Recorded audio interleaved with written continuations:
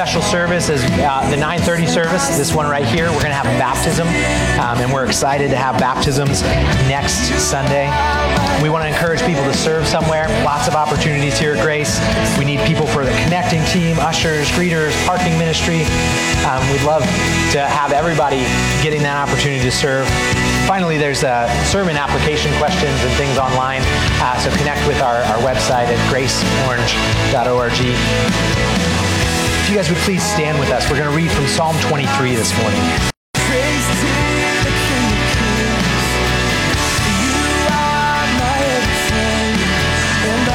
Psalm 23, a psalm by David. The Lord is my shepherd, I shall not want. He makes me lie down in green pastures. He leads me beside still waters. He restores my soul. He leads me in paths of righteousness for his name's sake. Even though I walk through the valley of the shadow of death, I will fear no evil. For you are with me. Your rod and your staff, they comfort me. You prepare a table before me in the presence of my enemies.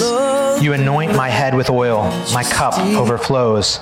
Surely goodness and mercy shall follow me all the days of my life, and I shall dwell in the house of the Lord forever.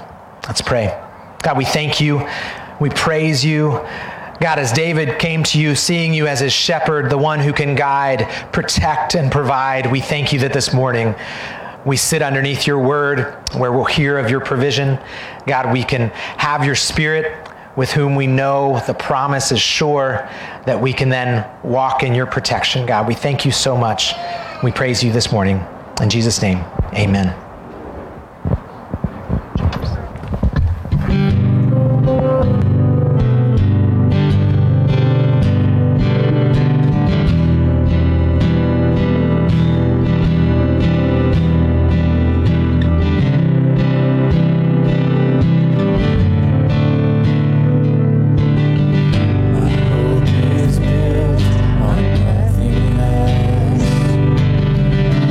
Jesus' blood.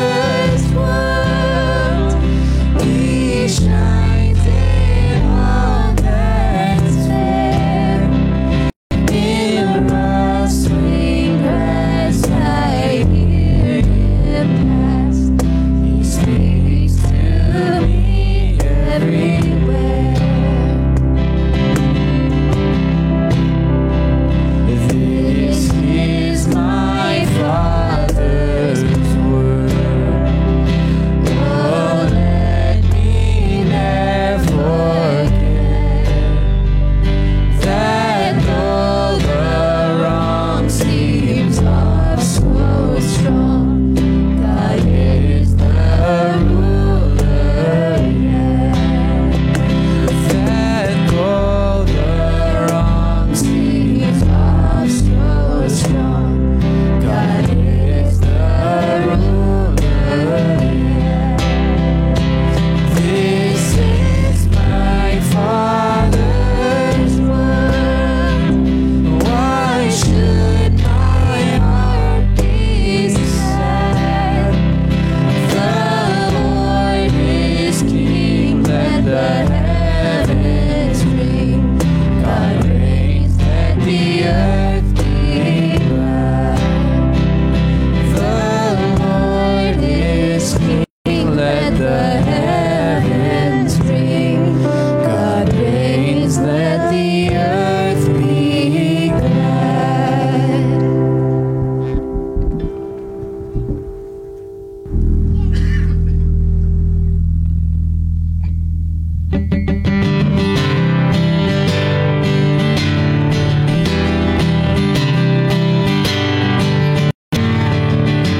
Now unto the King who reigns over all and never changes or turns. Unfailing justice, unfading grace, whose promises remain. Yes, your promises remain. Now unto the King who reigns over all and never changes or turns. Unfailing justice, unfading grace, whose promises remain. Yes, your promises remain. The heavens ring, the saints all sing. Great is your faithfulness. From age to age we will proclaim. Great is your faithfulness. How great is your faithfulness. Everything changes, but you stay the same. Your word and kingdom endure. We lean on the promise of all that you are and trust forevermore. We will trust forevermore. The heavens ring, the saints all sing. Great is your faithfulness. From age to age we will proclaim. Great is your faithfulness. How great is your faithfulness. From generation to generation, you never failed us, oh God. Yesterday and today and tomorrow, until the day you return. The heavens ring, the saints all sing. Great is your faithfulness. From age to age we will proclaim. Great is your faithfulness. The heavens ring, the saints all sing. Great is your faithfulness. From age to age we will proclaim. Great is your faithfulness. How great is your faithfulness. How great is your faithfulness. How great is your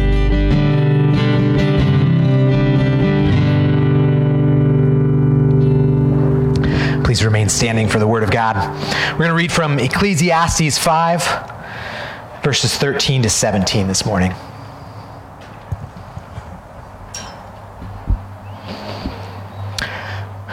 There is a grievous evil that I have seen under the sun. Riches were kept by their owner to his hurt, and those riches were lost in a bad venture. And he is a father of a son, but he has nothing in his hand. As he came from his mother's womb, he shall go again, naked as he came, and shall take nothing for his toil that he may carry away in his hand. This also is a grievous evil. Just as he came, so shall he go. And what gain is there to him who toils for the wind? Moreover, all his days he eats in darkness, in much vexation and sickness and anger. You may take a seat. You may seat.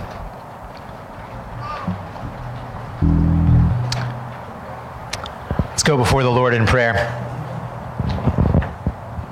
God, you are our creator and savior. We come before you today, and the heavens declare your glory. God, the earth is filled with your glory. We want to join with creation in magnifying your great name, Father. We want to proclaim that your Son, he is worthy of all glory and honor and praise, and that you're one with the Spirit, Father. We cannot comprehend all of your ways, but are grateful that you have chosen to reveal to us in your word who you are. God, we confess that we're not worthy as you are. God, we're not holy as you are. We're not just as you are. We don't love like you do. We're proud, and our desires are for our own glory. We're in need of the forgiveness found through faith in Christ. And we thank you for his perfect life lived without sin, his unjust death and suffering on our behalf, and his glorious resurrection that is a testimony that we, by faith in his name, will one day be resurrected along with him. Thank you for Christ's sacrifice. Thank you that we have been given his righteousness, that we are called children of God, that you would give us your Spirit and have begun to transform us from those caught in darkness to now children of light. Thank you for the work that you put before us to both provide for our needs and that we would be allowed to bring you glory. Thank you for breath with which we can praise you. Thank you for hope that surpasses all fear, and even in the dark valleys of life. God, we pray for the persecuted church this morning. We pray for those in places where they suffer for proclaiming your name. God, we pray for even Jenna, our missionary today, who we want to highlight. God, we want to pray for her that you would open up doors even as she's in a Muslim country, God, where there's restrictions. God, allow for her to be blessed. God, allow for there to be a harvest even in dark places. God, allow for those who are suffering for your name. God, allow them to have your peace this morning, your peace that surpasses. God, we thank you. We thank you that we have freedoms. God, allow us not to take those for granted. Allow our hearts not to be distracted by comforts and pleasures and ease, but allow them to be drawn to you. God, give us eyes to see and ears to hear. Let us receive your word this morning. God, bless Pastor Mike as he preaches. God, thank you again for your inspired, inerrant, infallible word that we can put our confidence in. We pray all this in Jesus' name. Amen.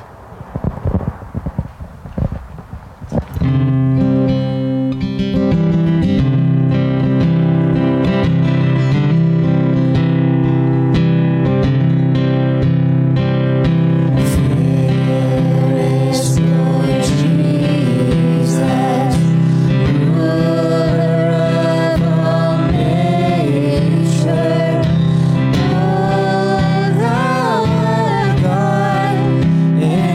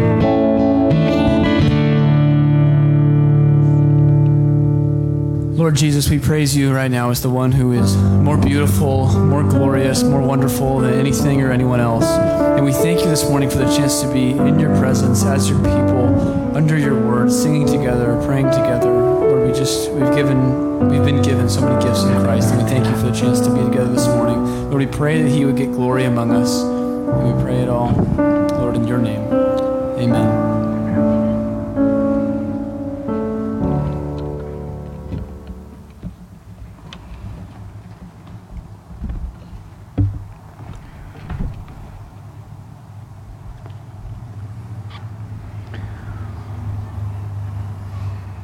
On March 1st, 2020, day after the first coronavirus death was reported in the United States, brothers Matt and Noah Colvin set out in their silver SUV to go pick up some hand sanitizer.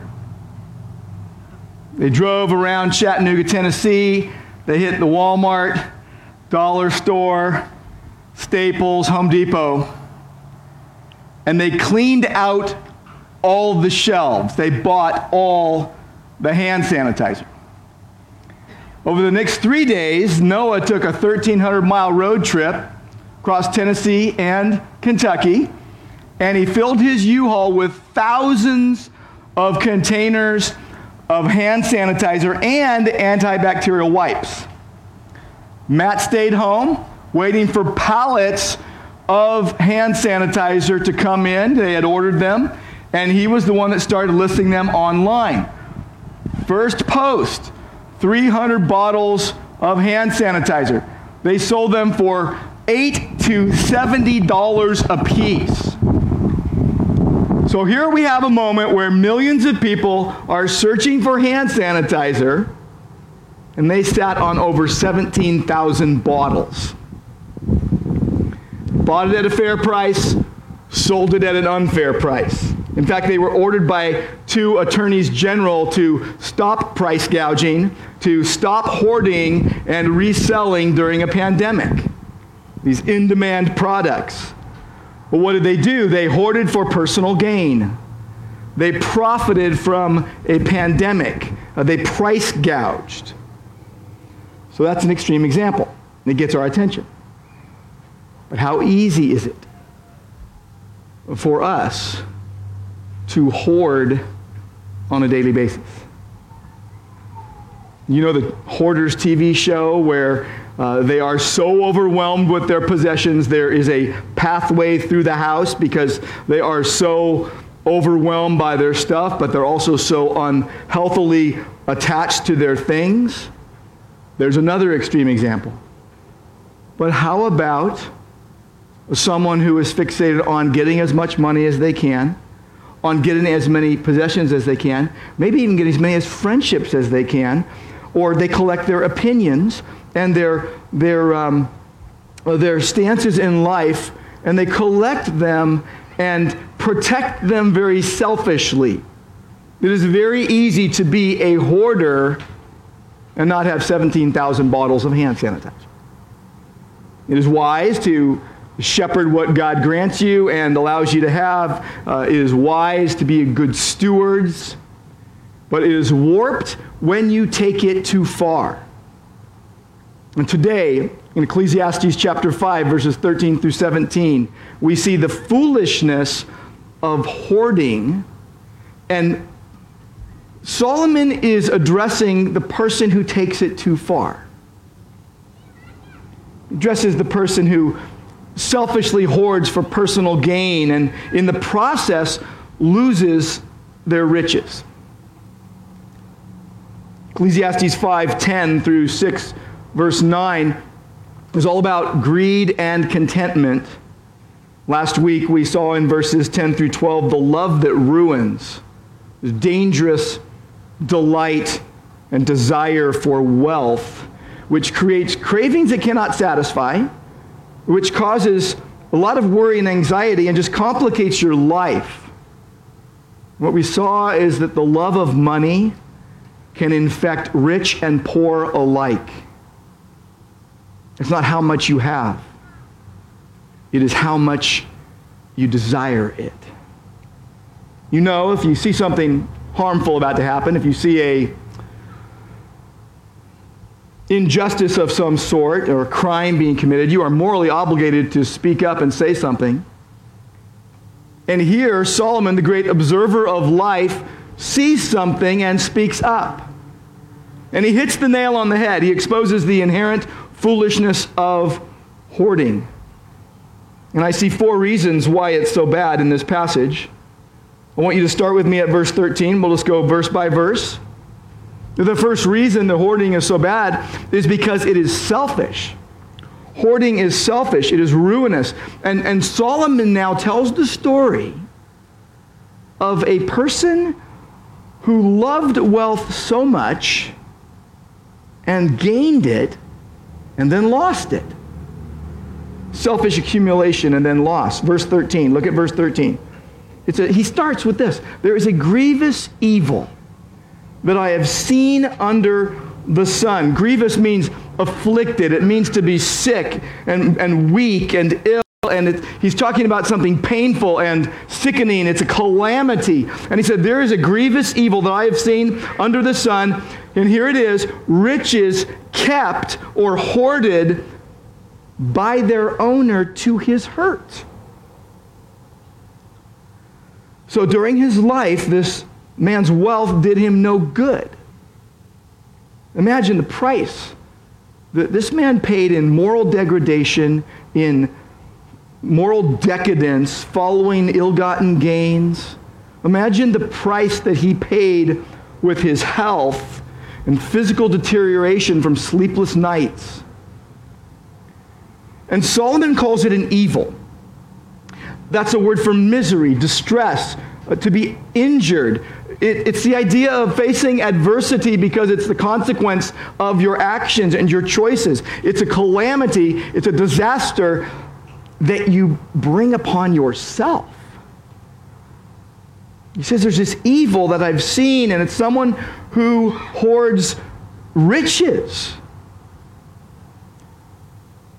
Now in verse 10, Solomon had used 3 separate words for money and wealth. He used the word for money, silver, currency. He used the word for wealth and abundance, the idea of this multitude. Literally, that word means multitude. There's a roar of a crowd because you have so much wealth. It's a crowd of wealth. And then he uses the word for income, the idea of a harvest, the idea of getting gain for what you've worked so hard for. But the word he uses here for riches, a new word. None of those 3 words. And the idea is, it's just the idea of becoming rich and amassing a fortune, amassing wealth. And the idea behind it is if you amass this wealth, it should benefit someone. But here's the man that amasses the whole wealth only for his own benefit alone. And so he says, this riches were hoarded. They were kept. Literally, that word kept is you keep guard over it, like you're puppy guarding your stuff, right? And you're preserving it. You put a barbed wire fence around and say, no one's going to touch this because this is mine and no one gets to use it. So you instantly see how you could be a hoarder and not even have that much. It literally means to put a hedge of thorns, like grow a hedge in front so that no one can get to your stuff. You're guarding it, you're watching it. And the owner here, the Lord of the stuff, is the bodyguard of the stuff. But he did it to his own hurt. That's the same word as evil. It's rash, it's misery, it's distress, it's injury.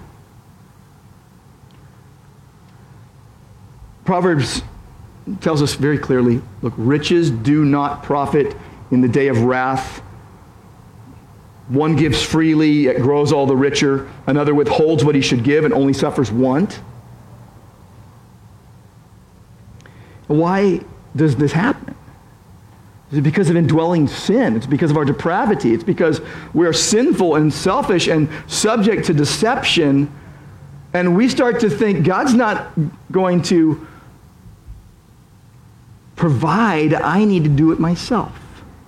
We have a low view of God's providence and sovereignty, and a high view of our own ability, and so we hoard, and it's selfish. That's the first thing you see in this passage, why it's so bad. There's a second reason. Move on to verse 14 with me. And it's simply this: hoarding can backfire on you. It can backfire on you. What is hoarded can be lost. Sometimes when riches increase, especially if they're gained under dubious ethics, you can lose them. And so there's this unfortunate loss that Solomon speaks of. Verse 14, it says, those riches were lost in a bad venture. You made a bad investment. Okay, it happens sometimes, right? No guarantee. Riches can be suddenly lost for all sorts of reasons. Foolish gambling, a misguided venture, a reversal of fortune, or theft even. In 1 Kings 14, we read of Shishak, the king of Egypt, who took away the treasures of the house of the Lord and the treasures of the king's house, and he took away everything, and he took away all the shields of gold that Solomon had made. Proverbs tells us when your eyes look at wealth, it's gone. It literally sprouts wings like an eagle and flies away. It can be gone in an instant. But it gets worse. Look at the rest of verse 14. This man who is selfishly hoarding only for himself has a son that he needs to take care of, a son that he needs to provide for. And it says here he is the father of a son, but he has nothing in his hand. Nothing for the son. No provision for the son. The son is hindered by the father's selfishness. Nothing to support his family. No inheritance to give. Proverbs 11:29 tells us, whoever troubles his own household inherits the wind. The New Testament tells us that if someone does not provide for their own family, they're worse than an unbeliever. They've denied the faith. And we know that the Lord makes poor and makes rich. He brings low and exalts. But hoarding is selfish, and it can backfire on you. That's the second thing we see here. Why it's so bad. Why else is it bad? The third reason is that it's temporary. Hoarding is temporary. This whole life is temporary. Everyone's going to die. Why are you collecting so much? I love how Ecclesiastes is helping us grapple with life and with death and learn how to live in light of dying. But we have to realize we're not going to take anything with us. Look at verse 15. It says, as this man came from his mother's womb, he shall go again, naked as he came, and he shall take nothing for his toil that he may carry away in his hand. He's going to die. He's not taking anything with him, and he's going to leave his family in the lurch. He's going to leave his family in need. I want you to notice, though, this says that he takes nothing with him that he can have in his hands. He doesn't say that there's absolutely nothing going with him. It says he can't take it in his hands because he's going to take his character. He's going to take his conscience with him. Job put it this way, naked I came from my mother's womb, naked I will return. The Lord gave, the Lord took away. Blessed be the name of the Lord. There's a God-centered perspective on life. The psalmist says when the rich who have hoarded dies, he's carrying nothing away. You're not bringing anything in your hands with you. Your glory is not going to follow you. 1 Timothy 6:7 reflects the exact same idea. We brought nothing into the world. We cannot take anything out of it either.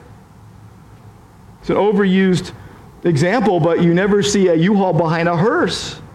You don't see people, stuffing things in their pockets and then dying and saying, I'll take this with me. You put something in the pocket of a dead person, it's 6 feet under or it's burned. And verse 16 tells us this is a grievous evil. This is not good. Just as he came, so shall he go. What gain is there? What advantage? What profit? You're going to die, so bless others before you do. I want you to notice in verse 16, there's two words. It's just as. It can be easily missed.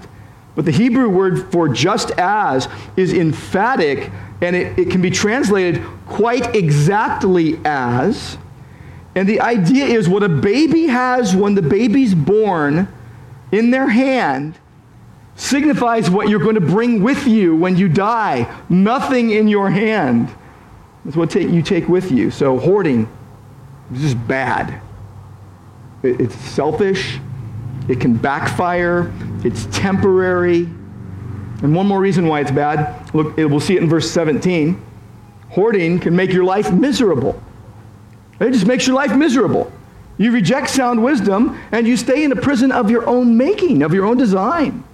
Like you put yourself in that prison. You made the prison you're in. Look at verse 17 with me. All his days, there's a pervasiveness here. All his days, he eats in darkness. Now, this doesn't mean he didn't pay the bills and he couldn't buy candles. It doesn't mean that the electricity got shut off. Eats in darkness is grief. That's the idea.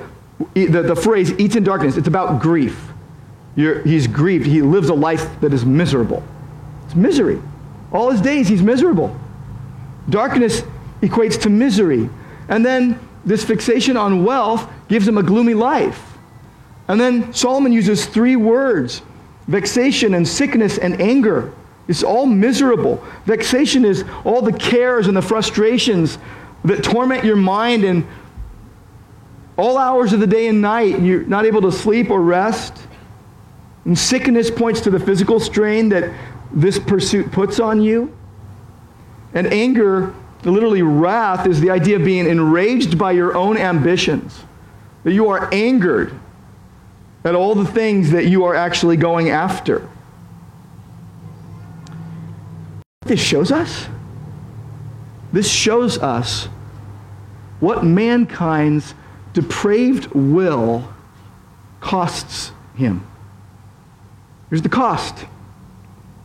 And it takes us all the way back to Genesis and the fall in Genesis 3:17, because God says, because you listened to the voice of your wife and ate of the tree of which I commanded you, you shall not eat it. Cursed is the ground because of you, and in pain shall you eat of it all the days of your life. There is a harsh mercy to that phrase. In the sweat of your face you shall eat bread. The psalmist says in Psalm 78, he made their days vanish like a breath, their years in terror. And the psalmist says, I eat ashes like bread and mingle tears with my drink. Samuel says, do not turn away after empty things. They cannot profit. They cannot deliver you. They're empty. Jesus says in Mark 8, what does it profit a man if he gains the whole world and loses his soul? Jesus says in John 6:27, do not work for the food that perishes, but for the food that endures to eternal life. And now he's talking about eternal things that ought to be the object of our deepest affections. And he says, the Son of Man will give to you. In his sovereign goodness, in his providential orchestration of all things. But there are people, and it might be you today, only God knows the heart, but it might be you today, where you're asking of life more than it can give. The life and the wealth of life cannot satisfy your soul. It doesn't have the ability to do that. It's just going to make you miserable. I asked you last week, wouldn't more money make you happier? Wouldn't more possessions make you freer in life? Wouldn't it make you less irritable? The answer is no, really. Douglas Wilson put it this way, you have all your stuff, and you can't sleep. You fret. You worry a whole lot. And then he says this, you worry a whole lot?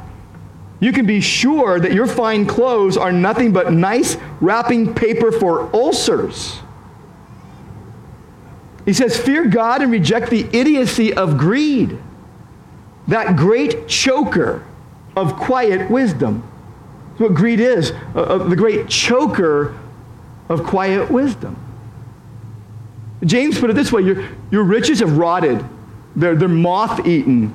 Your gold and silver corroded. They're going to be evidence against you. They're going to eat your flesh like fire. You have laid up treasure in the last days.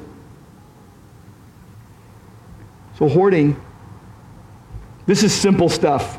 It's selfish. It can backfire on you. It's temporary, and it makes your life miserable. It denies God's sufficiency. It's unrighteous. It puts depravity on display. You know what drives stockpiling? Unbelief. The idea that God can't meet my needs. But God is good, and God is all-knowing, and God is all-powerful, and He has a way of working these things out. This grievous evil of wealth hoarded, then lost. This is often how God providentially blesses and curses those who trust in their wealth. How can you be blessed if you're trusting in your wealth? When you repent of your trust in your wealth. Those who repent are blessed. Those who refuse Christ are cursed. I love the illustration of Zacchaeus in the New Testament. In Luke 19, he stands up and says to Jesus, "Behold, Lord, half of my goods I give to the poor." And then he says, "If I have defrauded anyone," and that literally means since I've done it. I did it, I'm admitting it, I'm repenting, I'm changing my ways. If I've defrauded anyone, since I've defrauded people, I'm going to restore it fourfold. There's the person that's shaking loose and breaking free from the foolishness of hoarding. This passage paints us a portrait of the foolishness of hoarding. But you know what it makes me want to do? Be generous. Like, this is easy stuff. It's like, oh, this is bad. This is bad for you. It's bad for your family. It's bad for your soul. Let's not do this. Let's trust God to help us not be that way. This is just, it all makes me want to focus on the wisdom of giving. The cure for selfish hoarding is generous giving. Let's talk about generous giving. Let's set our sights on that. This open-handed generosity way of living. This passage makes me want to be generous. Thomas Manton said, God gave us wealth, not that we should be hoarders, but dispensers. I like that word picture. Dispensers. We're not to be hoarders, but dispensers. You want to overcome a hoarder's mentality? Start dispensing things instead of building fences around your stuff. Turn your hoarding into helping others. Don't go for the hoard, go for the reward of well done, good and faithful servant. Just get really generous. Step outside yourself, step outside your desires, step outside of all your problems and all your worries, and actively give to God and others in need. Let's think about it. Let's think about this generous giving. If hoarding is selfish, then we should obviously give selflessly, right? Right? Can you let the people know that watching the live stream that there's someone in the tent with me, right? Yes. Thank you. I just want to make sure that they know I'm not alone under this tent. There's a boatload of people here with me. Hoarding is selfish, so you need to give selflessly. If you're God-centered, you're going to be generous with your stuff. James 4 verse 3 says, you ask and do not receive because you ask wrongly to spend it on your passions. Instead of that, you got to plan ways to bless people. Engage, as Titus 3:14 tells us, engage in good deeds to meet pressing needs. There are many needs. You can be generous with your possessions, share things. It's the my things are your things mindset. All I have is a gift from God, and I want to be an open-handed steward of what God has given me and granted me. But it goes further than that. You've got to be generous with people too. Beware the hoarding friend. Beware the possessive friend. You got to share your friends. You got to do this too. If you're going to be generous, you're going to need to save. You're not going to give it all away. You're going to save it to be generous at a later date. So you have something to give to your kids, to give an inheritance, to do philanthropy, to give planned giving, because you're taking nothing with you. You got to be generous with praise. You got to be, actually use good words with people. Or you can hoard it all to yourself. You can just praise God for his merciful patience in your life, that he has granted you to come this far, and he's given you boundless grace, and he's leading you through this life, and you want to repent of foolish hoarding of anything and just see the blessedness of giving. Right? That's what I want to do. It's selfish to hoard, so I want to give selflessly. Now, if hoarding can backfire on you, you got to give wisely. Now, there's no guarantees. I mean, anything can go a certain way. Only God knows. But whatever you have, you want to shepherd it wisely. And I want to live with the idea that every dollar counts, not in a way like they're all for me, but that use whatever God has given in God's service, not self-service, because all I have belongs to Christ. And so in my spending, in my saving, in my giving, and even in my resting after that, I want to be a steward of the money that God entrusts to me, to use it to further the gospel and not waste it. And by the way, if you're making a good living, there's nothing wrong with making a good living. But don't let that become your idolatry, your false god. Don't let the hoarding push out worshiping Jesus Christ and living for Jesus and the gospel. You're paying for things, you're buying things, you're giving things. My rule is don't pay too little, don't pay too much. I'm going to get a good deal. I want to get a fair deal, but I want everyone to be happy. Proverbs 21:26 says, the hoarder, all day long, he craves and craves. But the righteous gives and does not hold back. I think there's a fine line between wisdom and the love of money, because the choices that wisdom makes and the choices that the love of money makes actually can look similar. Can look the same, like you're doing the same things, and you're accumulating, you're saving, you're investing, but your motives can be drastically different for doing that. One person can do it all for themselves, and others could be really wise, planning for retirement or to give, and they're doing the same actions. But one can do it from greed, another can do it out of generosity. I mean, think about it. The poor can look at the rich and say, they're hoarders. They could judge them. They're hoarders and they love money. And they could be absolutely wrong about them. They might be wise. They might be taking care of other people. They might be giving generously. And they might be living far below their means. Everyone who selfishly hoards is going to lose. And by the way, you're going to lose. It's just a matter of time. You'll lose it in this life or you'll lose it in death. You got to live for the King and his kingdom.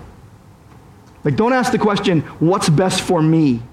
That's the hoarder's mentality. Ask, what would best serve Christ's kingdom? It can backfire on you. You got to give wisely. Now, if it's temporary, as we know it is, you need to give freely. You can't take it with you. You give while you live or give in death. Turn with me to 1 Timothy chapter 6. So look at a couple verses there. 1 Timothy chapter 6. And look with me first at verses 6 and 7. But godliness with contentment is great gain. For we brought nothing into the world, and we will take nothing out of it either. If we have food and clothing, with these we will be content. And then let your eyes drop down to verses 17 and 18. As for the rich, in this present age, charge them not to be haughty or arrogant, nor set their hope on the uncertainty of riches, but on God, who richly provides us with everything to enjoy. Verse 18, they are to do good, to be rich in good works, to be generous and ready to share. You see a need? Meet the need. There are many examples we can give of generous giving. I just think of Grace Church of Orange, and I think of even the property we're on right now. I think of all the people that have given sacrificially to have what we have here. I think of a project we started several years ago. Some of you don't even know about it, where we were going to refresh the MPR, the multi-purpose room, which we did. And then we have a multi-use covered building that's going to be a little bit bigger than this, right over here, where we've been navigating a lot of things with the city. We have some exciting news to give you soon, hopefully. But and we're going to refresh the worship center. But the thing is, those of you who know about it are continuing to faithfully give to it. Thank you, because it's set aside for doing that project. I think of our leadership team. I put this in the email this week that many of you get, but I think about our elders, I think about our staff and our deacons and our deaconesses, and they're pouring their lives out sacrificially, unselfishly, for the lives of others, and they want to serve Christ and serve his purposes. And I can't think of a better leadership team with which to serve. I think about the idea of whenever you're able to give without shining the spotlight on yourself, but really to glorify God and shine the spotlight on Jesus, that you can actually say, thank you, Lord. Like, I can give something and say, I'm giving this in the name of Jesus. And I give because of what Christ gave me. You can do this. And you give because Jesus gave you everything. If you're a Christian, you have everything. Now, hoarding is temporary. That's why we have to give freely. Now, hoarding makes your life miserable. So why not give joyfully? I think joy is the opposite of misery. So why not create misery for yourself and for your household and those closest to you, and listen to wise counsel. Go with me to 2 Corinthians chapter 9. We'll look at a couple verses there. 2 Corinthians 9, and I'll just start reading at verse 6. We'll just read 3 verses. The point is this: whoever sows sparingly will also reap sparingly. Whoever sows bountifully will also reap bountifully. Each one must give as he has decided in his heart, not reluctantly, not under compulsion, for God loves a cheerful giver. And then verse 8 says, God is able to make all grace abound to you, so that having all sufficiency in all things at all times, you may abound in every good work. That idea of deciding, it's the idea of purposing.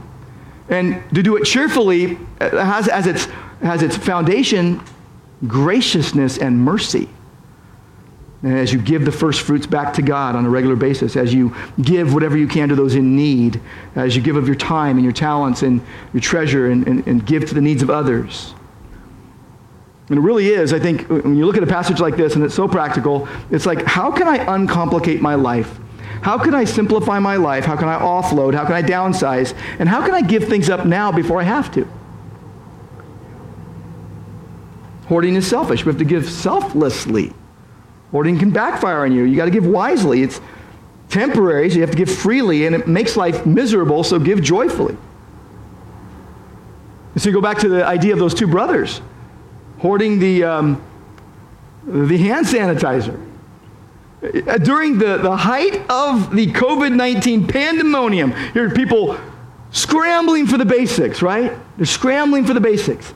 And these two men hoarded hand sanitizer. They price gouged. Well, there's a good punchline on this one.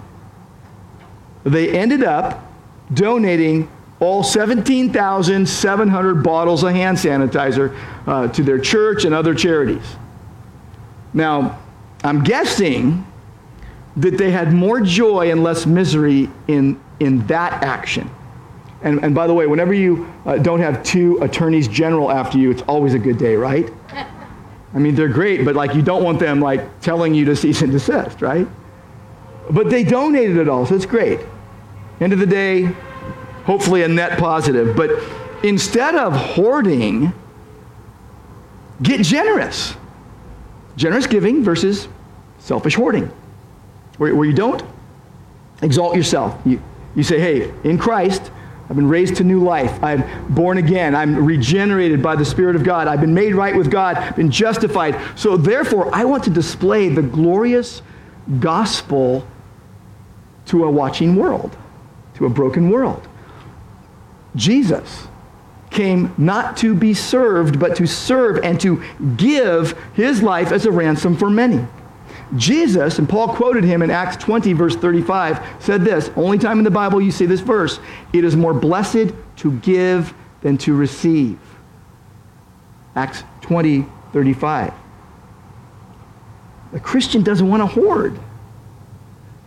Hoarding reflects Satan and evil. The thief that comes only to steal and kill and destroy. And Jesus came to give us life, and that abundantly, to the full, and more than enough. And he came to give us his life. When you hoard, you reflect disbelief. Your mindset is, God doesn't provide, so I have to do it. But selfish hoarding is quite simply foolishness. Generous giving is righteous. Selfish hoarding obscures the gospel. Generous giving magnifies Christ.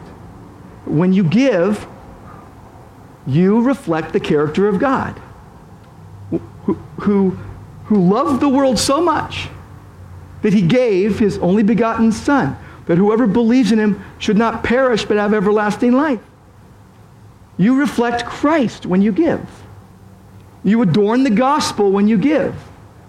You put the glorious gospel truth on display that says God provides, and God saves, and God is enough, and God satisfies my soul, and he does so out of his good pleasure. Now, something happened just actually 2 weeks ago that was 38 years in the making, planned for 38 years, and secretly was going on for 38 years. Irish-American billionaire Chuck Feeney reached his life goal of giving away his entire $8 billion fortune. It's all gone. It's all been given. He made that fortune co-founding the retail giant Duty Free Shoppers in 1960. They made a boatload of money and gave it all away.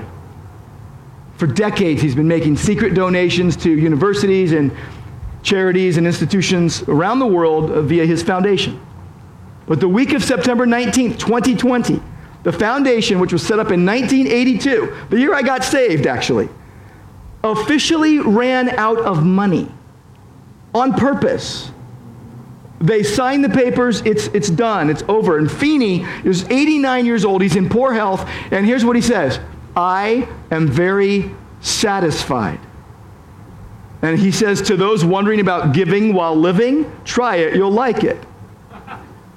He told Forbes in 2012 that he had set aside $2 million for his retirement, but he said at the same time he was hoping to lose it all before the end of his life.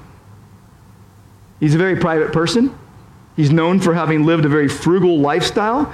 He doesn't own a car. He doesn't own a home. He owns one pair of shoes, which a lot of you are like, that's not possible.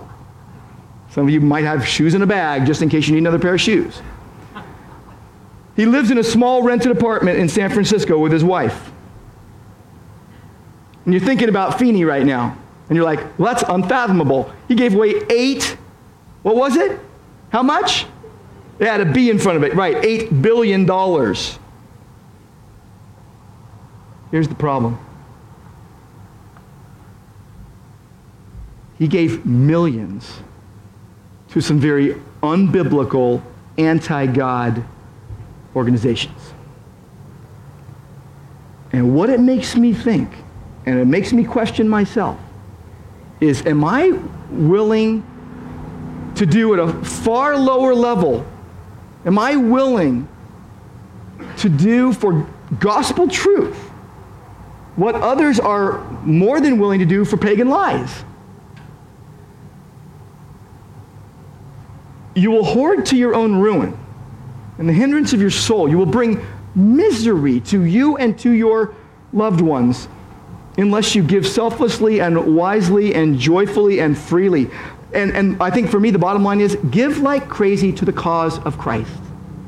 With a cheerful heart, thankful that God, in his good grace in Christ, has lavished his mercy and grace upon you.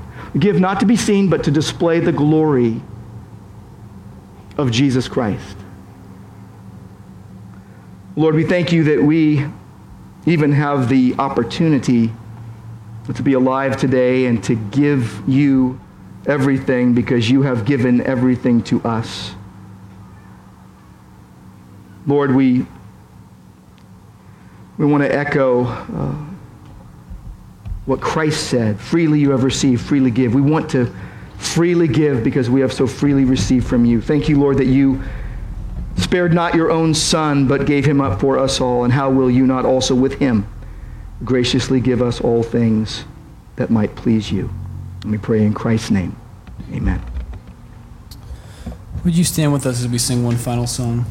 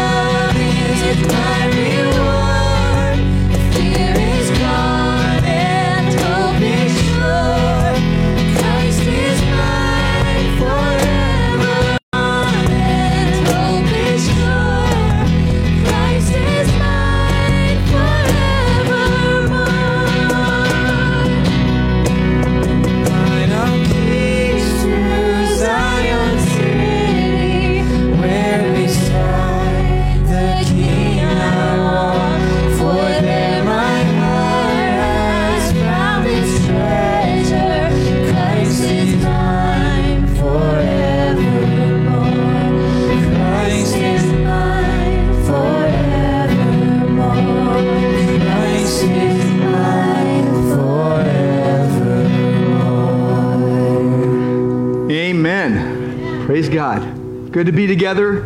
Remember, we have a membership class, Membership Matters, this Wednesday night, 6:30 p.m. right here at church. We have Men of the Word starting on Friday morning. We're having coffee, breakfast burritos, and the Bible, most importantly, the Bible. We have baptisms next Sunday for believers baptism. If you're a believer and you haven't been baptized, come get baptized on the 4th.